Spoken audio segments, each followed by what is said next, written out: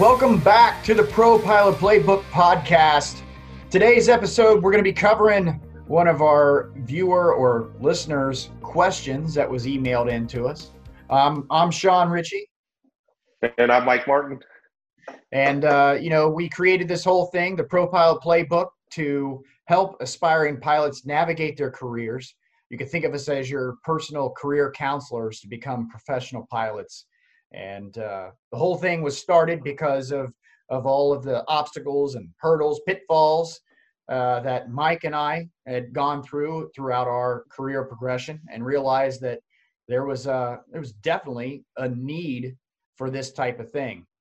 And That's how we ended up here today.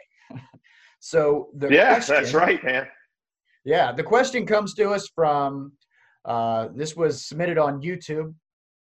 And if you're listening on the actual iTunes podcast or one of the other 7 or 8 platforms we're on, you can see our faces on the YouTube channel, on the Pro Pilot Playbook YouTube channel. But Patrick commented on one of the videos, asks a question. You could also email us the questions at podcast@propilotplaybook.com. But he says, I love your guys' channel.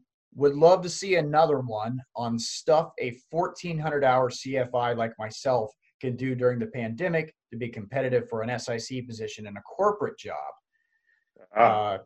He says, just wait it out. Or, he also says, how do I navigate so many furloughed? Thanks. Okay. Real quick though, the 1,400-hour thing, what Patrick is speaking of is, to become an airline pilot or get that real first pilot job, the minimum is 1,500 hours. And that minimum is where you get your ATP, your Airline Transport Pilot's License. So at right around 1,400 hours is where you're really, if you're in one of these, a flight instructor gig or you're, some other time building job, you're building that resume out. You're submitting applications, because most of these companies will hire you right about that window is opening up right before you hit 1,500 hours. You're going to interviews, and you're going to get your first real job. So that's why he's saying the 1,400-hour CFI. And CFI is Certified Flight Instructor. That is a typical time-building job for a pilot. Yep. Great. Yeah, well, I can tell you the second that I heard you say that question, it just popped in my head. I mean, I've got an immediate answer. It's probably Sean's too. Here's the thing. Well, first of all, there's several different aspects of corporate aviation. So when you say you want a corporate job, I mean, we talk about this in our program, but, there's charter, there's flying for a big Fortune company, there's flying for one owner, there's all types of different corporate flying jobs. And we could get into that in a bit. But what I would say is to that, my initial reaction is the most important thing for this person to do is network. Network. Did I say? I was going to say Netflix. Yeah, watch Netflix. Netflix. That's what you have to do. Networking is absolutely crucial when it comes to flying corporate jobs. It's just like anything in life. But, people like to do business with people they know. I mean, that's the key. However, when it comes to hiring a pilot, it's a very intimate job, and they want to make sure they're getting along with the person. When these corporate operators hire you, there's quite a bit of financial investment, a lot of times in training. I mean, some of these jets, they can hire even a low-time guy off the street and have to invest $40,000 or $50,000 in training just to get this person approved on insurance. Well, you don't want to hire somebody off the street that you have no clue what they're about. They could be a great pilot, but they could have a terrible personality and you don't want to deal with them. Or they could be a terrible pilot, but a great personality. Either one of those, they're not going to work, and you just spent $50,000 on training the person. So networking is incredibly important. You're not going to get a job flying for Coca-Cola just mailing them a resume and saying, hey, my name's Sean, I'd like to work there. It's not going to happen. So how do you do that? Well, you've got to put yourself in a position where you're going to meet these corporate operators. And, there's several ways to do that. One of the most blatant ways is to hand deliver your resume in person. Try to talk to these people and try to get to know them, invite them to lunch, whatever you need to do to develop a rapport. So they say, hey, you're motivated, you want this. One of my friends who has the best corporate job that I probably know, he pursued this company so long. I know the chief pilot said when he hired him, he said, we didn't know whether, when we had a position come available, we didn't know whether to hire you or put out a restraining order. Right. And he's been there like yeah. 10 years. Yeah. So, this person is a pilot. He's got 1,400 hours. So he's hanging out at an airport. I would put myself in a position to be around these people with these jets and these turboprops and, talk to them about the planes and get to know the people, even if they're not hiring. And, you may end up flying right seat in some of these planes and not getting paid, but that's all an interview. I mean, that's an interview. And these guys are meeting you and they're deciding, hey, is this somebody you want to invest in? So, during his downtime, I would recommend that he hangs out at the airport. There's jobs you can do. Maybe flight instruction's slow right now. You could get a job at the FBO fueling planes or work in the desk or whatever. Right. Also, and these things will put you in proximity to these operators, which is going to give you access. This is all you're doing, to make that happen. So what's your reaction, Sean? Well, right before I hit the record button on the Zoom podcast, we agreed we weren't going to plug the program in this one because I feel like we talk about the Pro Pilot Playbook program every time. But I got to say, though, that this is a whole module of the Pro Pilot Playbook program that we sell that organizes the whole thing. But we have one in there called How to Get Jet Time. Well, there's a couple different ones: how to skip flight instructing, how to get jet time, or whatever. And I'll give you the 40,000 foot overflight of it here, Patrick. And that is, Mike's saying hang out at the airport. Well, I don't know where you're flight instructing. I don't know where you're at. You could be out in the middle of Wyoming on some little strip and there's no corporate aviation. This works best. It could be a Jackson Hole, though. Yeah. Well, that would be pretty nice. Yeah. This works best at an airport where you got some corporate operators, and pay attention when they're out there, whatever, keep some resumes with you, pay attention when they're out there. You see them getting ready for an airplane or something, approach them and just be like, hey, I'm CFI over here at blah, blah, blah. I hate to bother you. I know you're busy, but I just want to hand you my resume. If you ever need a right seater, to sling your gear and talk on the radio for you, be the meat in the right seat, give me a call. I'll ride along with you. You don't even have to pay me. Okay. Right. That's your in. Okay. Yeah. You may have to give it out to 10 people before you get a phone call, or 15, 20 people. I don't know. It could be the first one you hand out, you get a call, but that's how you get in. And then from there, these guys that are doing this for a living, they know everybody because, as Mike just said, it's all about networking. So maybe you fly with this guy that has a King Air for a little bit in the right seat, and he introduces you to somebody else that uses co-pilots all the time. And then from there, you learn about somebody else. And then next thing you know, somebody's wanting to send you to get your type rating in an Excel because you're the guy that they enjoy hanging out with.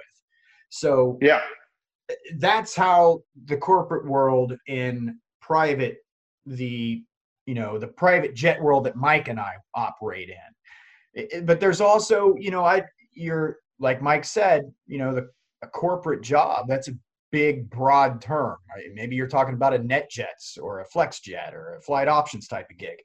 Those are major, flight departments handled similar to the way a regional airline would do things. So you would get online and see what their requirements are. And that job, if that's where you're wanting to go, that job would come after you do everything I just described about, handing your resume out to somebody saying you'd sit right seat for a little bit. And then, in that job of a flight options or something, you really learn how, the industry works. You get some true experience of operating in a professional environment. And then from there, if you wanted to do the, ultra supreme Fortune 50, the Coca-Colas, the P&G, any company on the planet that has private jets, from there you have the experience to move over there, and you'd be more apt to be hired, at one of those companies, if you were flying for a Flight Options or a FlexJet or something like that, than the guy that went to the airlines and left the airlines to do it. There's a little bit of a stigma in there, which is one thing I wanted to point out to you, because you said something about in your email navigating, all the furloughed guys. I wouldn't be concerned about all the furloughed guys, because that guy, that old grumpy guy flying that King Air, you're going to be handing your resume to, saying you're a CFI, you mind if I sit right seat? He's not going to be hiring some 24-year-old kid who just got furloughed from GoJet. It's just not going to happen. Right. Because he knows it's temporary. He knows the guy's coming in most likely, because we're pilots and we all have similar personalities, with some kind of chip on his shoulder, or it's just not going to happen. He's seen it over and over again.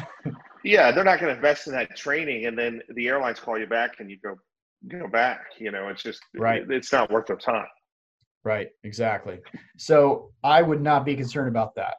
My advice would be keep plugging along. If you do have some options. I mean, if you watched the podcast we just put up, we were talking about how the industry, I know you sent this email in, let's see, September 20th, almost exactly a month ago since we're recording this. The industry is recovering, and it's going to keep recovering. It won't be long, but if you are sick of flight instructing for some reason, there's other stuff you could do besides doing that. I would definitely try to get some right seat time and something, though. But there's pipeline work. There's the mapping stuff. Lots of time building there. If you do like flight instructing, you got a knack for it. It's getting cold everywhere. Get down to Florida, where you can throw a rock and hit an airport, and every one of them usually have a flight school on it, and most of them have advanced accelerated training flight schools, because people from all over the world come to the United States, and most of them end up in Florida for flight training. So there's that. Yep. I think any type of professional advancement you can do when you're slow is also very important. Take an opportunity. When you're busy, you have no time for that. Now you're slow, so you're making less money, but there's different ratings you could get. Maybe you're just a straight CFI, work on your CFII. You could work on a multi-engine rating, seaplane rating, tail dragger rating, any of those things. You could study for your ATP written, get that knocked out of the way. I mean, there's things you could be doing with this downtime that you're not going to have time to do once things get busy, So it's like the old flying magazine slogan, right? A good pilot's always learning, right? So, take a look and see what things could be done to improve yourself also. Right. Yeah, absolutely. Yeah. That's good advice. I like it. Yeah. The other thing is, I know this isn't exactly corporate work, but we just mentioned in the last podcast, there's all the freight operators. Some of these freight operators, you could end up in a 737 or a 777 with 1,500 hours if you played your cards right. And those cards could be played by what we were talking about, getting in the right seat of one of the corporate aircraft at your local airport. You hang around long enough, and this guy likes you and wants to type you, you could end up with your ATP out of that situation. And there are some there's some stipulations in that, because we got the whole it's not just the way Mike and I did it. You just take your written whatever, they got the ATP CTP stuff in there. So there's some, but I know it can be included all in a initial type rating. So and I don't know. I mean, these owners are used to paying for that type of thing, so I don't think it's that big of a deal. Right. Yeah, it's a big hurdle. I mean, you got to understand this is one of the hardest hurdles in a career. But once you get into a corporate operation like that, then you start flying these bigger airplanes. The transition from props to jets, once you land that, you're in a real good spot. Right. It's a huge hurdle in your career. And I should mention, I'm sorry, I mentioned the ATP thing because of that is the one big hurdle that the ABEX and Southern Air, those they do want you to have an ATP in anything, and that is a major hurdle unless you're actually employed by somebody. Yeah, so that's why great. I mentioned that. Great. Otherwise, you could. You know what? And actually, that's just what they had listed on their website.